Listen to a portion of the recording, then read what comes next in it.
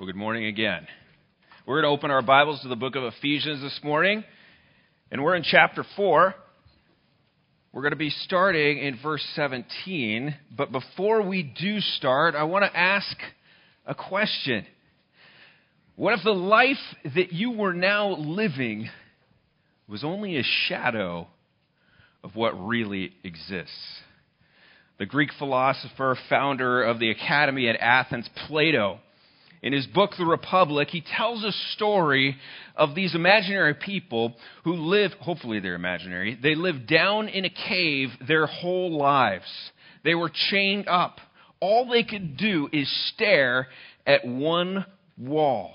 And as they stared at this wall, there were people who were walking behind them. They held up different things, and they walked by. Animals walked by. All sorts of things came by. And as they came by, shadows were cast on the wall in front of these captives. And this is all they had seen their whole lives. Shadows on the walls. And they'd hear the sounds. They'd see the dark, fuzzy images. And to them, that was life. That was all there is. That was reality. But what if someone broke into that cave? What if someone came up to one of those captives and unchained him? And grabbed him and yanked him out of that cave and into the brilliant sunlight? What an incredible change that would be for that individual, right? All of a sudden, they're seeing the blue sky. The birds seemingly float on by in all their beauty. They're seeing leaves dance in the treetops as they're blown by the breeze. They see for the first time another human being's face. And see that person smile back at them. Can you imagine what an incredible thing that would be? But think of what a tragedy it would be if that person, having been brought out into the light and now seeing life for what it really is, now instead of having conversations with people they passed by on the road, looking them in the eye, they instead look down at their shadow. And they start talking to the shadows rather than talking to people face to face. Or what's worse, what if every chance that they got, they snuck back into the cave and sat back down with the other captives just to watch the show on the wall? What a tragedy that would be, right? You'd almost think that someone would have to have something wrong with their mind, wrong in the head, to go back and do that. It's a sad thing for someone who has been brought out into the light, seen it for all that it is, to go back to the darkness. As we continue our series this morning in Ephesians, Paul's going to show us how crazy it is to keep living the way that we once lived. And he begins to tell us what it means to be in the light. We're in the book of Ephesians, as I said just a few moments ago. We're in chapter 4, and we're going to begin reading together in verse 17. Would you stand with me for the reading of God's Word? Ephesians 4:17. Now this I say and testify in the Lord, that you must no longer walk as the Gentiles do, in the futility of their minds. They are darkened in their understanding, alienated from the life of God because of the ignorance that is in them, due to the hardness of their hearts. They become callous, have given themselves over to sensuality, greedy to practice every kind of impurity. But that is not the way you learned Christ. Assuming that you have heard about him and were taught in him as the truth is in Jesus, to put off your old self, which belongs to your former manner of life and is corrupt through deceitful desires, and to be renewed in the spirit of your minds, and to put on the new self, created after the likeness of God in true righteousness and holiness. May God bless the reading of his word. You may be seated. So Paul says, stop living in darkness. Come into the light. Stop living the way the Gentiles live. The first half of his big idea, his big point this morning is essentially this: that those who have been recreated in Christ, they need to reject their old corrupt way of living. He writes, you must no longer walk as the Gentiles do, in the futility of your minds. I think it's interesting that he uses this word Gentiles here. And certainly there were Jews who weren't worshiping Jesus, that were not honoring God with their lives. But I think the point he's trying to get across here is that the Gentiles, they were completely godless, completely blinded. They weren't even trying to follow God's law here. They were running after all sorts, every single desire that welled up within them. They're living in darkness. And this is where the people in Ephesus, the people who were in the church of Ephesus, that's where they once were. Heraclitus, the pre-Socratic Greek philosopher, native of the city of Ephesus, he wrote this about Ephesus. The darkness of vileness, the morals were lower than animals, and the inhabitants of Ephesus were fit only to be drowned. Those are harsh words from a fellow Ephesian. The temple in Ephesus, we've talked about that. That was the center of all sorts of perverse practices. And so perverse were they that we won't even list them today because we don't need our minds to go there. But they were practiced there, and they became acceptable there. People were used to it. That's what happens at temple. And it was commonplace, much like a lot of perversion has become commonplace in our world today. We got selfishness, self-exaltation, grotesque acts of violence, sexual perversion. All of that has taken tremendous strides, and a lot of it just in the past 20, 30 years. It's incredible what's going on here. The content that can be pumped into our homes and even in the palm of our hands today would have been just unheard of 100 years ago, maybe 40 years ago. But what's far more disturbing than the availability and prevalence of all of this these days is really the way it's tolerated and embraced by so many people who say that they're lovers of God, who say that they're Christians. I mean, as long as we consider it art, right, it's in a different category. Or as long as it comes with a compelling story or awesome soundtrack or has a moral message to it, we'll gladly accept explicit scenes and let them fall onto our eyes and soak into our minds, right? I'm an adult. It doesn't bother me. It doesn't have any effect on me. What's the big deal? Well, I think if we consider the fact that God considered it such an offense that his anger burned against it, and as his anger burned against human sin, that he went to the greatest lengths to save humanity by offering his own son as a sacrifice for this sin. If it was that big of a deal in God's mind, then how can we who say that we love God, want to be like him, want to worship him, how can we say that it's not a big deal to us or it doesn't bother us? How can we sing praises to God, saying we want to know him more, that we want to be made holy like him, and then turn right around and be entertained by the very things that he despises? Paul says, stop walking. Stop living like the Gentiles do. I think we could probably edit this, not that we will, but we could probably just say, stop living like 21st century Americans do. We have a history in our country, a certain morality that has existed for quite a while. And all of that is shifting in our world right now. I think Paul would get on board and say, don't live like 21st century Americans do. Now, there were certainly those who were worse than others, right? Some may have been just outright menaces to society, probably locked up, banished, maybe even drowned, like Heraclitus mentions. But others were probably likable enough types, right? They probably, ran their businesses, lived relatively respectable, peaceable lives.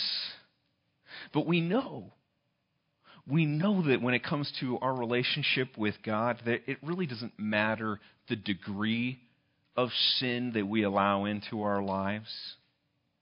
In God's eyes, there's really only one degree of sin that is acceptable for His people, and that's no sin. He calls us to be perfect. Be perfect as your heavenly Father is perfect. Peter tells us in 1 Peter 1:4, as obedient children, do not be conformed to the passions of your former ignorance. But as He has called you as holy, you also be holy in all your conduct. Since it is written, you shall be holy, for I am holy. We tend to kind of take those words with a grain of salt, don't we? Yeah, we can assent to them. We can say, oh, yes, that is what we're... But, then there's reality here. I remember in high school, I had a I don't want to say friend, another Christian guy come up to me, and he's like, hey, man, why don't you swear in like the rest of us? You're too good for us? What's the big deal? I'm like, well, I'm a Christian, and I take this seriously. He's like, yeah, I'm a Christian too. I go to church. But come on. Nobody's perfect, right? Cut loose. And I said, yeah, it's true. Nobody's perfect. But that doesn't give me an excuse to be willingly imperfect. We weren't created in Christ Jesus so that we could live mediocre lives. We weren't created in Christ Jesus so that we could have 5 ounces of holiness, right? He wants us to be filled up to the top and overflowing, not a molecule of uncleanness acceptable in our lives. Paul pleads in Romans 6:11. He says, so you must also consider yourselves dead to sin and alive to God in Christ Jesus. Let not sin, therefore, reign in your mortal body to make you obey its passions. Do not present your members to sin as instruments of unrighteousness, but present yourself to God as those who have been brought from death to life, and your members to God as instruments for righteousness. And essentially he's saying here in Ephesians, stop living that way, the way that you used to live before you knew Jesus. Stop living that way as if you're still in darkness. Why would we want to go back there? It's dark, it's damp, it's futile, it's leading people to their doom. And not only that, we're cutting ourselves off from the goodness that we know in Jesus. Remember, He said, I came that they might have life and life abundantly. Yeah, all right, we'll take a little bit of life, and Jesus, you keep the rest. I'm going to go dabble over here. They are darkened in their understanding, Ephesians 4:18 says, alienated from the life of God because of the ignorance that is in them due to the hardness of heart. They have become callous, given themselves up to sensuality, greedy to practice every kind of impurity. Notice as we read these words, there's a progression here. There's a progression that's happening. What you believe, it really does have a tremendous impact on how you live and what we become. First, there's a hardness of heart that takes place. It's a rejection of what we know to be true. It's a resistance to the God who created us. A defiance of the obvious, the way things clearly are, and we say, no. I know they look that way, but we're going to do this. We're going to believe that they're this way. Paul talks about this in Romans chapter 1. In verse 18, he writes, men by their unrighteousness, they suppress the truth.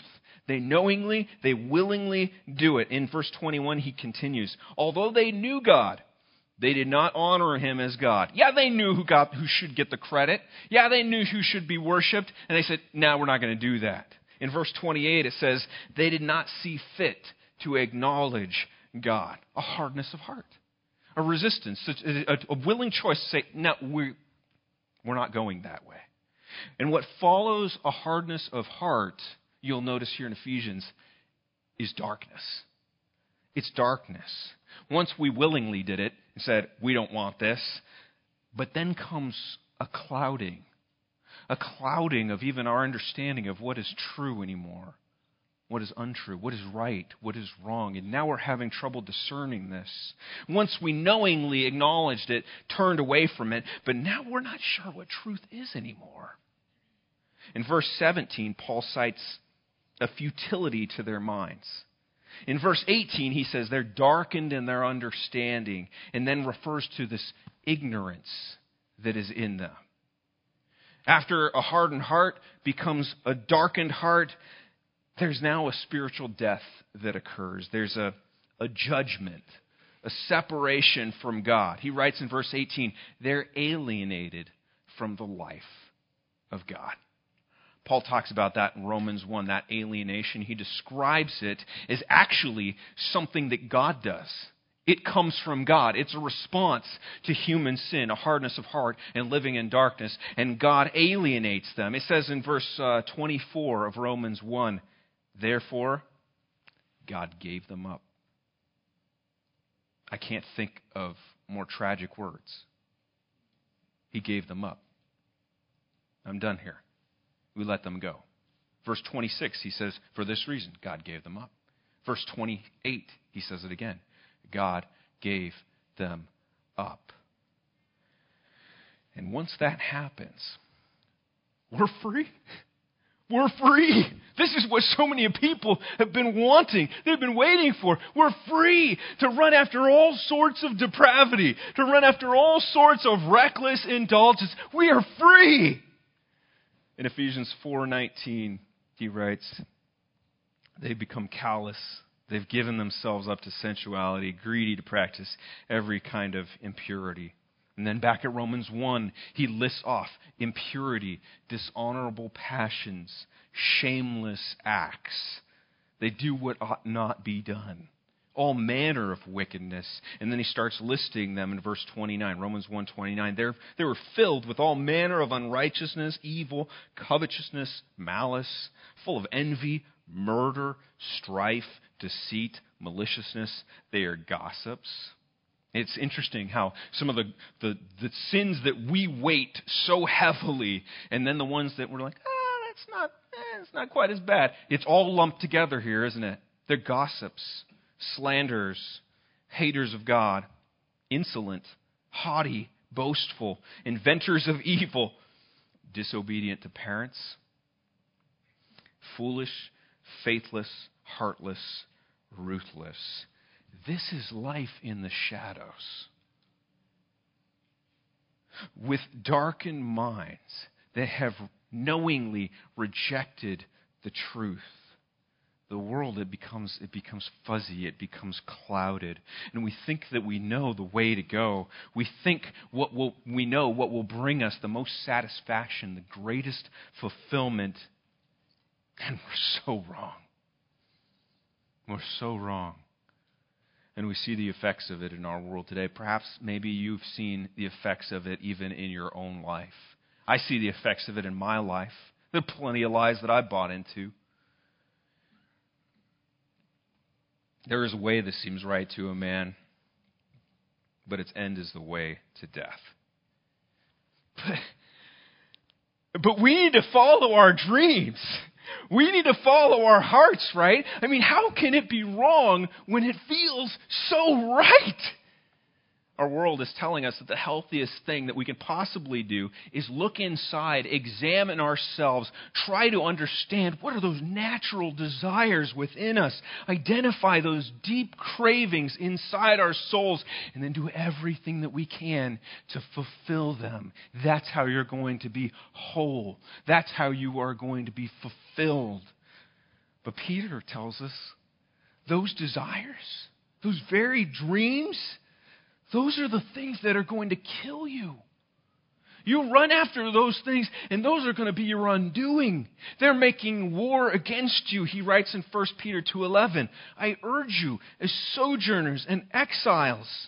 That is, if you're a Christian now, you've placed your trust in Jesus Christ, you have this new identity, and you don't belong in this world anymore. They're running after all sorts of different things. They're living in darkness. But if you go back, that's who you were before. That was your identity. But that's not your identity anymore. Those desires linger. But if you allow them to infiltrate your life and you indulge them, he says they wage war against your soul. But how can that be? How is that possible? I'm my own worst enemy? Will it be because the result of turning away from God is this darkened heart that speaks lies? Our hearts are constantly speaking lies to us, aren't they? Constantly. Jeremiah 17:9, the heart is deceitful above all things. It's desperately sick. You and I can't follow our hearts because they're lying to us. They're leading us straight off a cliff. The last thing we should do is follow them. Don't continue in the shadows. Don't believe the lie. Don't continue to think and live the way you used to in your former life, your life before Christ. Stop going back to the shadows. These are the things that Paul's telling us here. It's the way you used to be, but not who you are now. Those who have been recreated in Christ, they need to reject their old corrupt way of living. We need to put that off.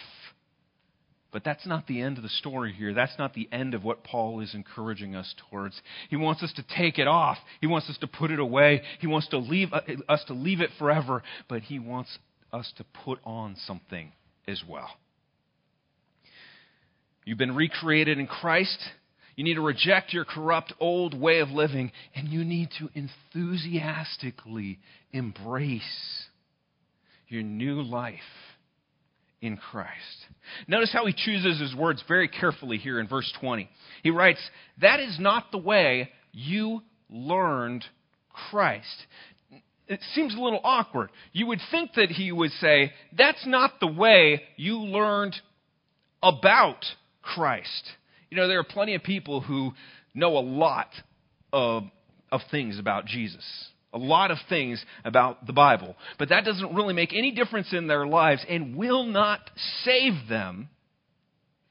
Paul says that's not the way you learned Christ. You learned Christ. There was something that changed here. It wasn't just a head knowledge. It was a relationship that you entered into with Him. Those who have learned Christ, they know Him personally. They trust Him. They even now are learning from Him as He's teaching them from His Word.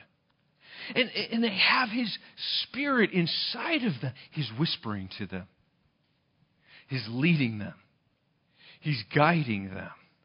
See, coming to faith in Christ is about so much more than just assenting to a list of doctrines here. It's a life-altering event that fundamentally impacts who we are and how we live from that day forward. When we place our trust in Christ, God does something on the inside of us. He recreates us. Do you remember 2 Corinthians 5:17? Those who are in Christ, they're what? A new creation. The old has passed away. Behold, the new has come. To learn Christ is to be changed. It's to be changed. But what Paul is helping us understand here today is, yes, you have been changed, but there's also a call to change. There's a call that comes with it. God makes the change.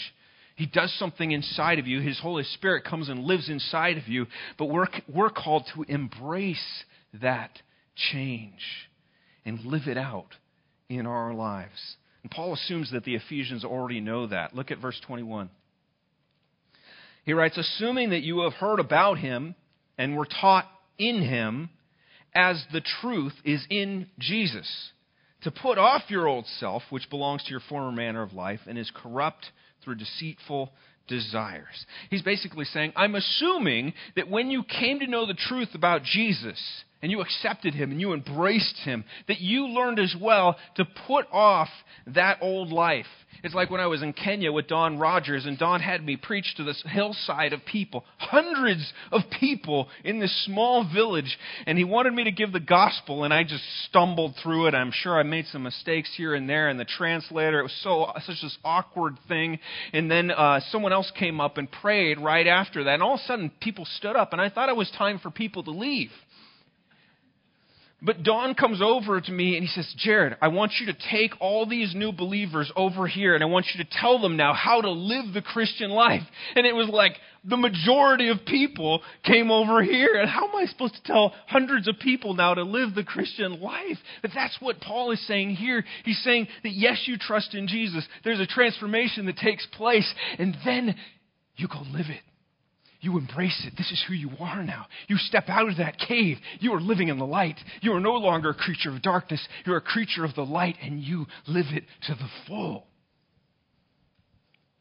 Remember, according to chapter 2, verse 1, you were dead in your trespasses and sins in which you once walked, following the course of this world, following the prince of the power of the air, the spirit that is now at work in the sons of disobedience. That's really dark, but that's the reality.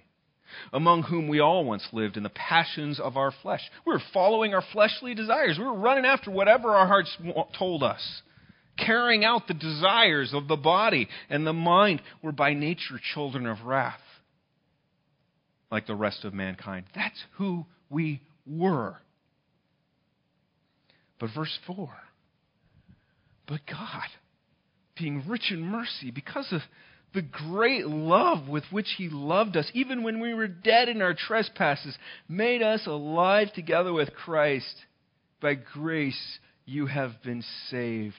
We used to sit there, all chained up, staring at the wall, looking at shadows, perfectly content, perfectly happy, thinking, this is it.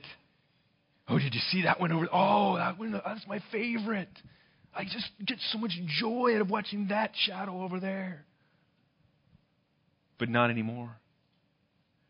If you've placed your trust in Christ and you come to know him, you've been brought out of darkness into his marvelous light. So be done with that old way. Put it off. Your chains are gone. You've been set free. My God, my Savior has ransomed me. So live in the light. Live in freedom. I think it's important here to take note that this putting off the old self, it's really important for us to understand this isn't something that should be done gradually. It's not like, a bandage. You don't want to slowly rip that thing off. You want to get it off and be done with it, right? You want to make a clean break here. And the problem is that so many Christians, like myself, we tend to go slow. And we tend to dabble a little bit. I think we enjoy those shadows a little too much. And it's like, let's wean ourselves off of them. Like when my firstborn, we realized it was time for her to stop drinking bottles. And we were thinking about this. How are we going to do this? Because she loves those bottles. How are we going to transition to the big girl cup? Do we do it gradually? Do we just, we'll give her a bottle in the morning, and then lunch, we kind of do different things. And we decided that if we did that, then that was just going to confuse her. It was just going to delay the whole process. And really, it was going to make her want those bottles all the more. I had a little taste this morning. Why can't I have it now? I need it. And it would just be this explosion. We realized we need to be done here. So we decided we got to talk to her. We got to tell her, you're a big girl now. Big girls drink out of the big girl cup. Bottles are no more. Boom. And it was hard, but it was great. We were done. And it was the end. And that's what Paul is calling us to do. And it's really the only way. Dabbling, it really doesn't work for two reasons. I think there might be more, but these are two that I think about. Dabbling, one, it's the same as doing. You dabble in something, you're doing it. We like to justify our sin. And we like to say, well, we're going to slowly wean ourselves. We're going to slowly get off of this. That's just another way of saying, I'm really not willing to give up my sin completely. At least not right now. Dabbling is the same as doing. Dabbling, also, it doesn't free us. It just binds us. It just binds us. We think that we're making ourselves more and more free. I remember my dad, when he was my Sunday school teacher, he did this illustration. He had us hold out our two fingers, and he had a string, and he wrapped it around one time. And he said, okay, try to break free of that string. And we're like, yeah, Dad, this is really lame. And we, But now wrap it again and again and again and again and again. And pretty soon, we couldn't separate those two fingers. That's what dabbling does. We're just continuing in sin. We're just continuing to wrap our fingers one more time, locking ourselves in. Paul likens this whole process, he likens it to putting off old clothes and putting on new ones. When it comes to clothes, you kind of either you put them on or you don't. You take them off or you don't. You don't wear like one sleeve of a jacket. I mean, unless you're like 3 and you think it's cool. And you don't like stick one toe into a sock and walk around that way. You don't do that. You put it on and you wear it. And people see you in those clothes. This is part of your identity now. It changes how you look. Take off that old stuff and put on the new stuff. And we got to have another qualification here. I don't want us to take this the wrong way. Paul's not saying that if you say you're in Christ and you're now taking off that old self and now you're putting on the new self and you're good. He's not saying that. I think one of the reasons Paul comes so strongly at this is because he knows that this is an ongoing thing. That this is going to be a journey here. And we are going to strive for holiness. We're going to continually, each and every day, make the decision to take that off. And sometimes we're going to make that decision well. Other times, we might forget. Other times, we might be in a moment of weakness and we might leave it on. There are going to be times where Christians stumble. The goal is holiness. The goal is perfection. But that doesn't mean that they live perfectly right now. God's in the process of refining us outwardly, of ridding ourselves of that flesh. He's changing our lives so that we look more and more like Jesus. You remember a few months ago I talked about that 1969 Toyota Land Cruiser, that beat-up old thing that I got in college? The previous owner, he didn't take much care of it. He kept it running, but the paint started... This isn't an actual picture of it, but it looked just like this same color. The paint was a lot worse. There was more rust. I think the mirror was broken off. It was just a mess. And when I purchased that car, its destiny changed. It was now mine. And it was now going to receive all the TLC, the tender loving care that I could possibly give this thing, which wasn't very much. But I poured into it. I loved it. I changed the paint color. I worked on the engine. I did the brakes. All those different things. But it ended up breaking faster than I could fix it. And I eventually just said, we're done here. And I let it go. Thank God that Paul is not saying that God gives up on us like I gave up on that car. He doesn't give up on us. We're His, not because we impressed Him with our clean lives or our potential to be super Christians or anything like that. We're His simply because of the goodness of Jesus. The good deeds that Jesus performed and His sacrifice on the cross. Paul's saying, you're now His. So live like it. Believe it. Be it. Live it. How do we put on Christ? Look at verse 23. He says, be renewed in the spirit of your minds. To put on the new self, created after the likeness of God in true righteousness and holiness. Remember we talked about the progression toward depravity? And it started with this hardness of heart, a rejection of God. And that led to a darkness of mind, which resulted in alienation. But when you and I place our trust in Jesus Christ, a great reversal begins. And it begins with a heart transformation, doesn't it? God said, I will give you a new heart, and a new spirit I will put within you, and I will remove the heart of stone from your flesh, and I'll give you a heart of flesh. And as He softens our hearts, He begins bringing us out of darkness into His marvelous light, like Peter says in 1 Peter 2:9. And like prisoners, we're being brought up out of the cave to see the beauty of the world for the first time. God's recreated us and brought us into the light. But the transformation, it doesn't end there. It doesn't stop there. We have a part in it. There's a cooperation that's supposed to happen here. Paul calls us to be renewed in the spirit of your minds. After turning from the lies, putting away that old life, we're to fill our minds with truth. And as we fill our minds with that truth, we put on that truth and we start practicing it. We start living it.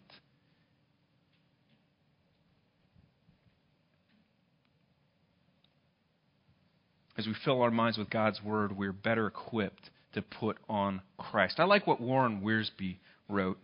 He said, as the mind understands the truth of God's Word, it is gradually transformed by the Spirit. And this renewal leads to a changed life. Physically, you are what you eat. But spiritually, you are what you think. If you and I were let out of that cave and brought into the world of light and seen it for the very first time, I'm sure there's a lot that we would need to discover, a lot that we would need to learn, and a lot that we would need to unlearn, right? How do we most fully live in this new world that we're experiencing here? I never had to worry about how my face looks, how someone else looks at me. They see a scowl on my face. Oh, I'm getting that right. I got to figure this out. New life has been given, and it's the same in our life with Christ. We've been brought up out of that darkness into the light, but our minds need to be filled with the truth of God's Word. It needs to soak in. It needs to saturate our thinking so that we might better understand what it means to live like Christ and be better prepared to instinctively act in a Christ-like way, in a way that honors Him. Those who have been recreated in Christ, they need to reject their old corrupt way of living, enthusiastically embrace the new life that they have in Him. We're not the same anymore. Not the same. You and I are new creations. We've been brought out of darkness into the light. So let's live like it. Let's live like it. Let's never go back to the shadows, doing all those things that we used to do before we knew Him. And let's continually be on a mission to discover the good things we have in Christ. And let's be people who embrace the light. Would you pray with me? Lord, we come before You and we recognize that we are far from perfect. There's imperfection everywhere in this room, all over this campus. Our lives are in such need of transformation still, Lord. But thank You for doing the work inside of us that we might now desire a life of holiness. You've changed our hearts. You soften them, Lord. You set them on a course that wants to please You. Lord, may what's going on inside, the work that You have done inside, lead us to transform the outside. Holy Spirit, would You work through the power of Your Word as You teach us, as we read it, as we're talking together and encouraged by one another and praying for one another, Lord, would You transform us to look more and more like Jesus. Give us the strength, Lord, to put off the old and lead us to joyfully put on the new. We love You, Lord. Thank You for Your goodness towards us, we pray. In the mighty name of Jesus. Amen.